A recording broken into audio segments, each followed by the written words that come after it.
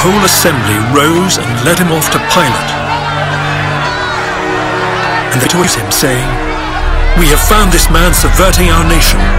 He opposes payment of taxes to Caesar and claims to be Messiah, a king." Pilate, "Jesus, are you king of the Jews?" "You have said so," Jesus replied. Then Pilate announced to the chief priests and the crowd, "I find no basis for a charge against this man." But they insisted, "He stirs up the people all over Judea by his teaching. He started in Galilee and has come all the way here." On hearing this, Pilate asked if the man was a Galilean. When he learned that Jesus was under Herod's jurisdiction, he sent him to Herod, who was also in Jerusalem at that time. When Herod saw Jesus, he was greatly pleased, because for a long time he'd been wanting to see him.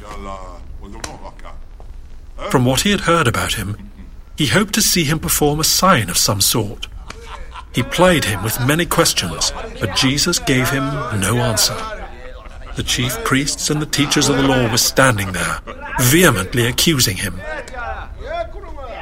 Then Herod and his soldiers ridiculed and mocked him. Dressing him in an elegant robe, they sent him back to Pilate.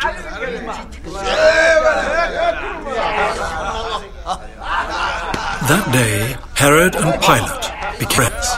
Before this, they had been enemies. Pilate called together the chief priests, the rulers and the people, and said to them, "You brought me this man as one who is inciting the people to rebellion.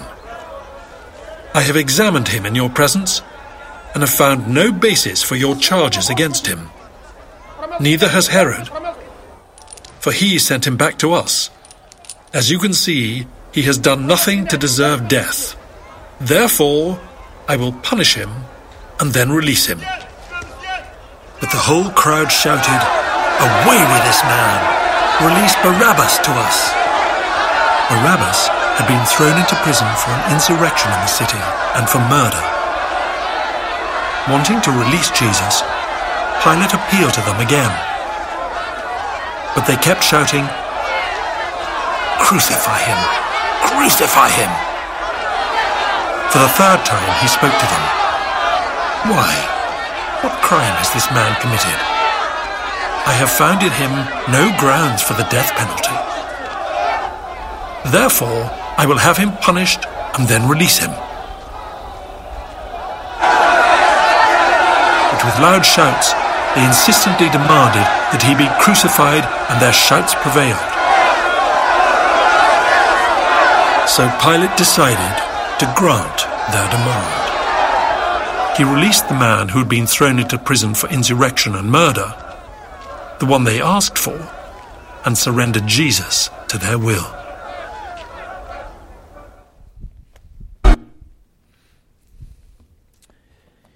Human government was first instituted by God. In Genesis chapter 9, verse 6. Coming out of the ark, God instructed Noah that humans were given authority to carry out his purpose among all humans. However, when leaders serve themselves or only part of their constituents, politics goes bad. Peer pressure is not only a junior high and a high school problem. Because the more decisions are based upon the fear of man, the further we get from God's justice. And make no mistakes about it.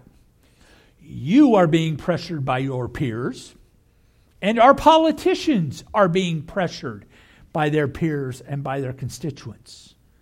However, when that peer pressure supersedes God's will, we get a long way from what God calls justice. Last week we concluded Luke chapter 22 with 70 Jewish leaders who are determined to have their own way.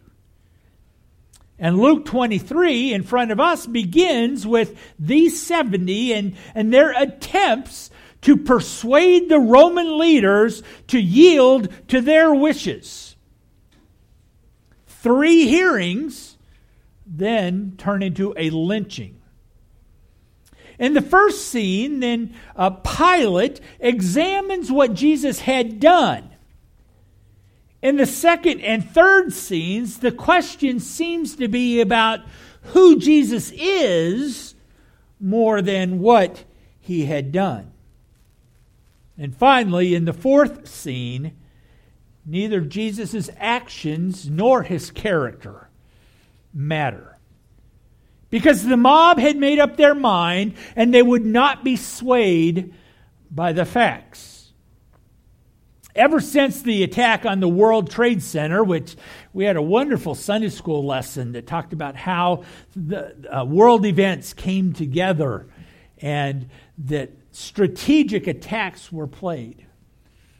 But ever since the World Trade Center, then we have learned to live under a color-coded threat system.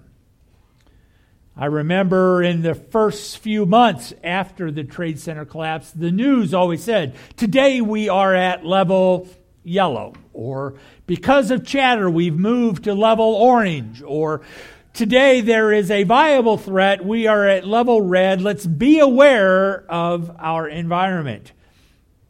In today's text, the threat to Jesus also moves through a color-coded scheme. The threat to Jesus moves from code green to code red. In the first scene that is in front of us, in the first few verses of Luke 23, Pilate gives evidence that he may even have a spine. Because Pilate, in verses 1 through 7, renders a green verdict. The green verdict looks at the accusation and then says, he's innocent. Why should I do anything to him? But let's look at the accusations that Pilate had to consider. The first is there was a false accusation. The false accusation is that Jesus is misleading our people. That accusation actually is rooted in biblical command. In Deuteronomy chapter 13, we read about the responsibility of people to evaluate a prophet and determine if he should be heeded or not.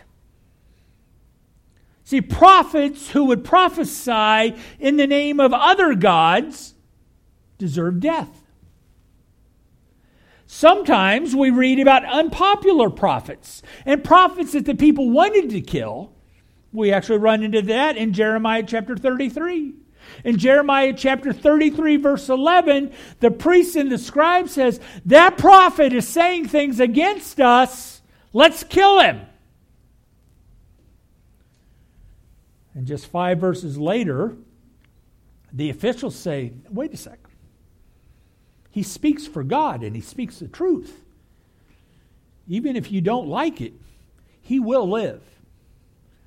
And so we have examples in the Old Testament of evaluating the prophets. If they gave a false prophecy, they were to die. If they gave a prophecy that called them to worship other gods, they were to die.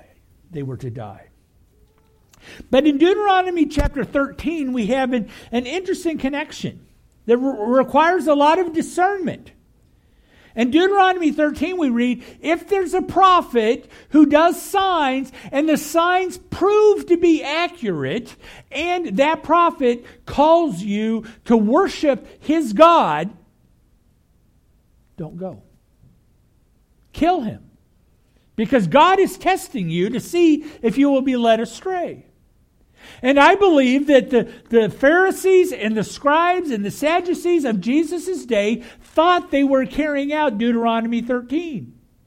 They saw Jesus' miracles. They saw his wonders. They heard his teaching. And they said, but wait a sec. His ideas don't coincide with our ideas, so he must be calling us to serve a different God. And so they determined to kill him.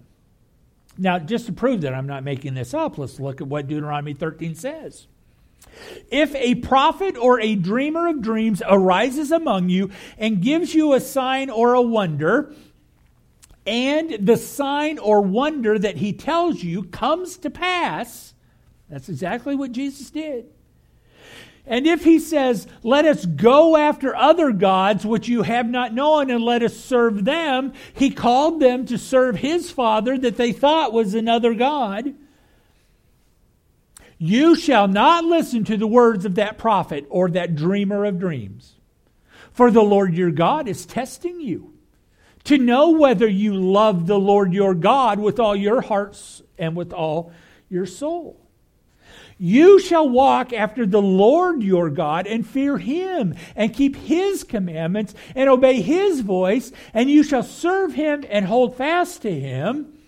But that prophet or that dreamer of dreams shall be put to death, because he has taught rebellion against the Lord your God, who brought you out of the land of Egypt and redeemed you out of the house of slavery to make you leave the way in which the Lord your God commanded you to walk. So you shall purge the evil from your midst.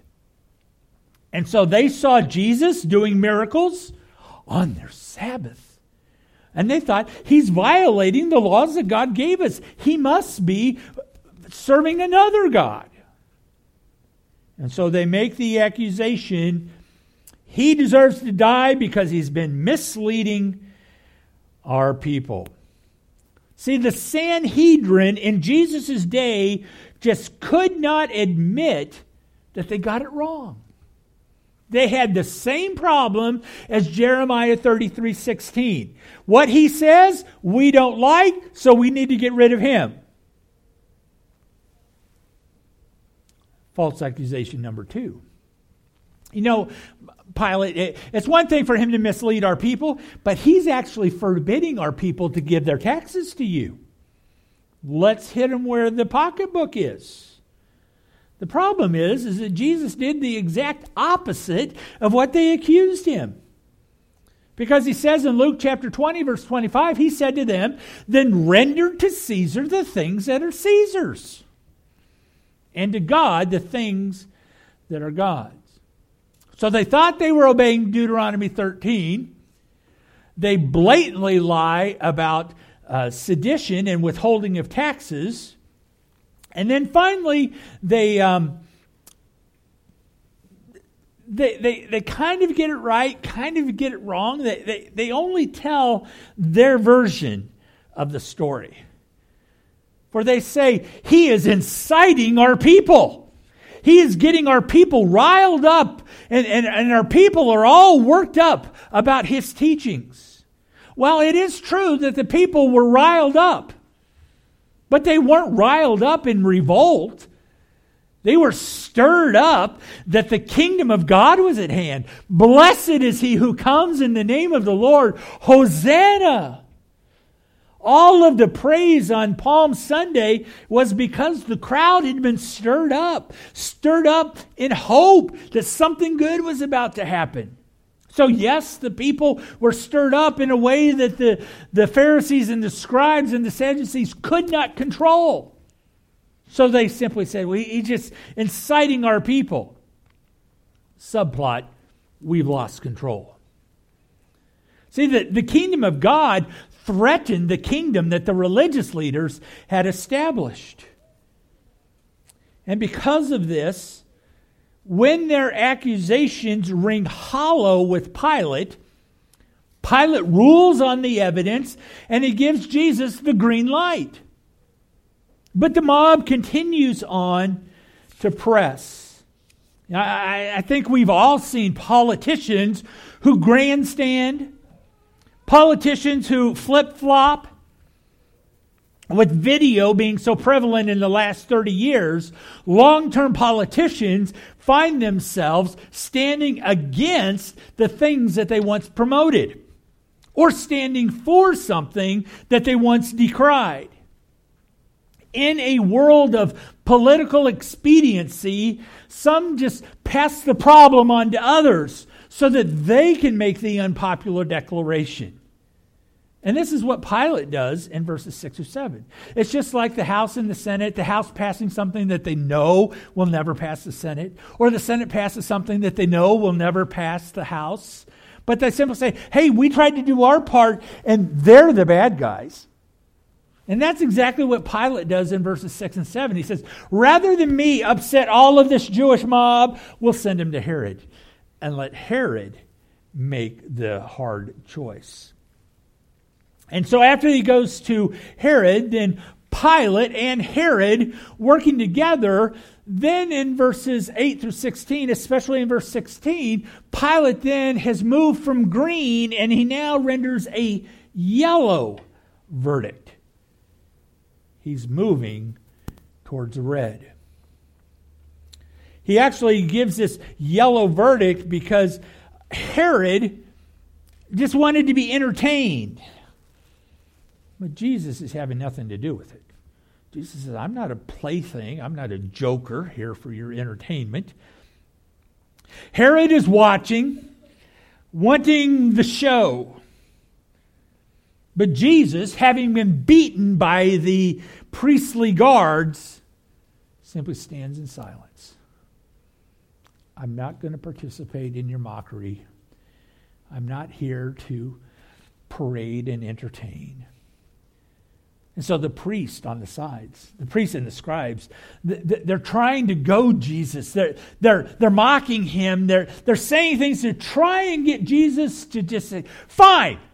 They want him to self-incriminate. But Jesus doesn't. And so Herod is looking for a show. The people are trying to get Jesus to do something. Jesus just stands there and says, I'm not your plaything. So Herod then responds in a rather immature way.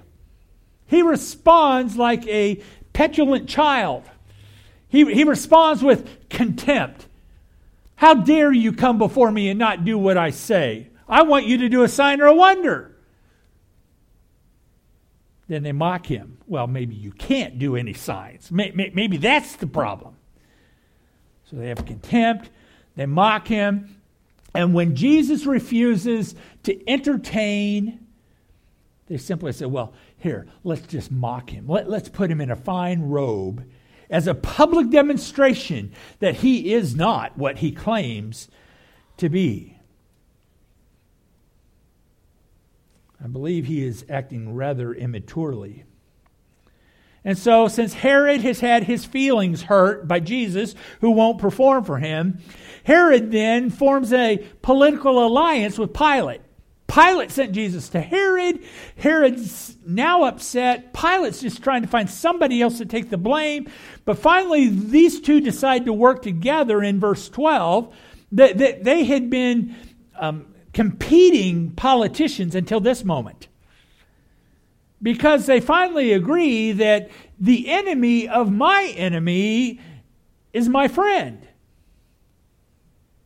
And so they say, if he's my enemy and if he's his enemy, then we can be friends and we can work together.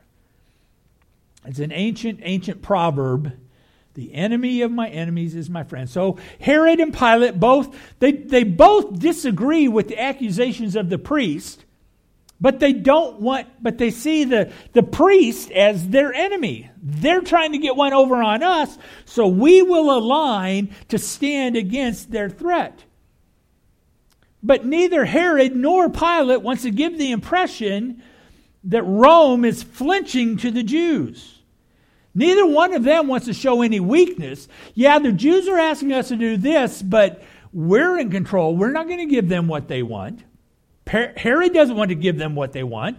Pilate doesn't want to give them what they want. And so we actually find in verse 16 that Pilate tries to come up with an attempt to appease the mob. I don't want to give them what they want, but if I can just get them to simmer down and to go away, we can all get along. So Pilate proposes what he thinks is a win-win proposition. And he says in verse 15, Herod agrees with me.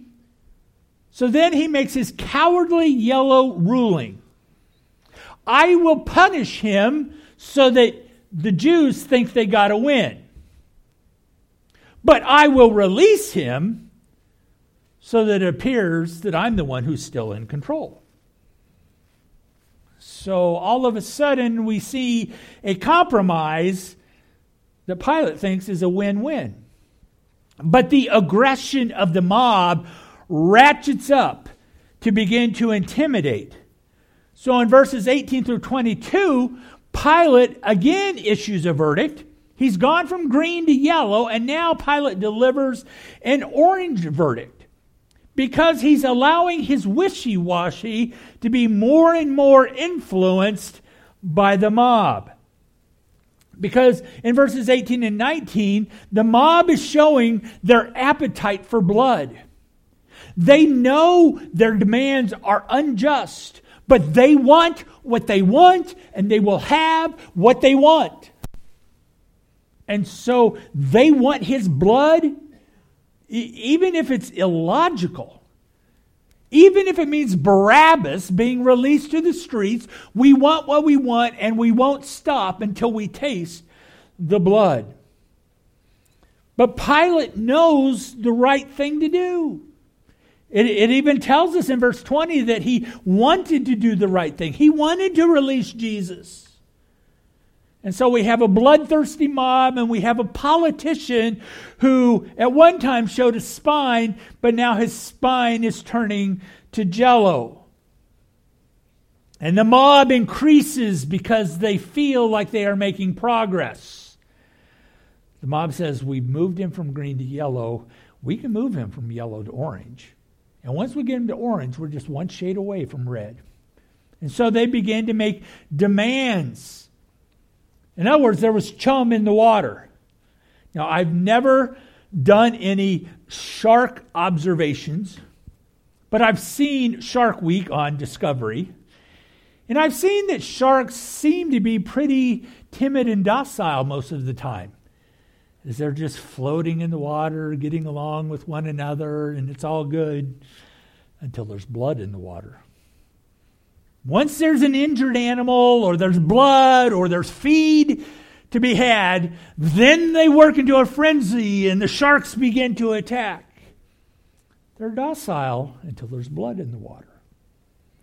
Well, the scribes and the Pharisees have never been docile, but they are working into a frenzy now. They said, Jesus incites our people because Jesus is calling for the kingdom. And they said, but you want to see worked up? We'll give you worked up. Worked up and riled up says, we want to crucify him.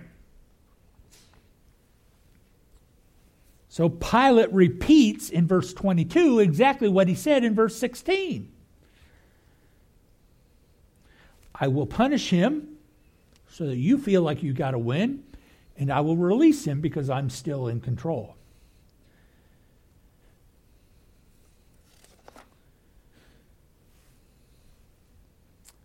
But I noticed in verses 14 and 15,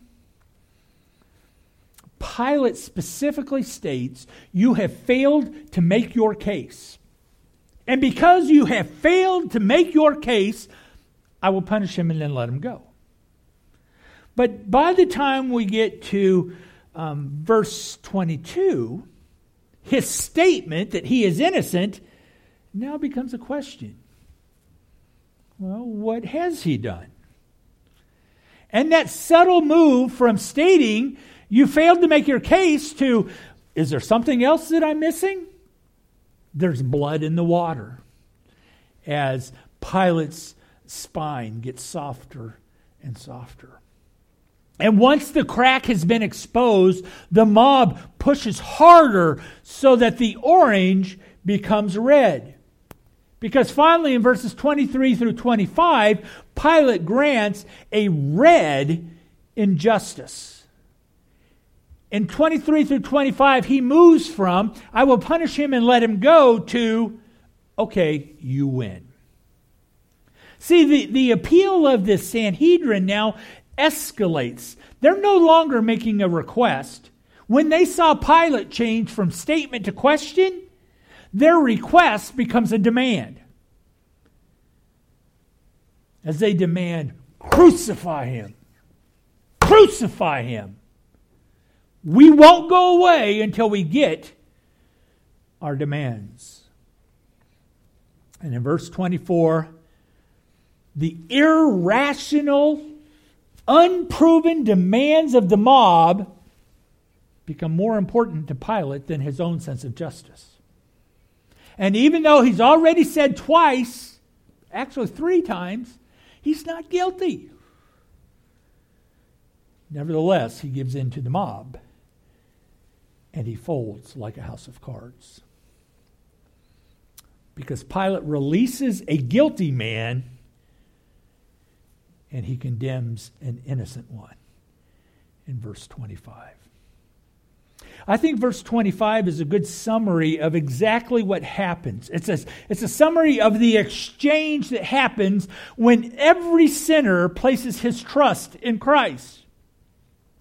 Every single sinner who ever repents and believes that Christ died for their sins is an exchange where a guilty man is set free while an innocent man pays the price. We, the condemned ones, are released from our guilt, but he, the innocent one, endures a death that he does not deserve in the least. That's why we sang today, there is a Redeemer. Jesus Christ, God's own Son. He brings the healing and the grace that we long for. Last week we saw Christ being beaten before he was even tried. This week we see Jesus being condemned by those who admit that he's innocent. And all of this was done according to God's plan to show his love for us. The Father's love is so great that the Son willingly endured injustice. He died, the just for the unjust, that he might bring us to God. And all he requests of us is that we admit our need, believe that Jesus died to make us acceptable to God, and confess him as our Lord. Our final song this morning is a declaration of the depth of God's love for us. Join me as we stand and testify of how deep the Father's love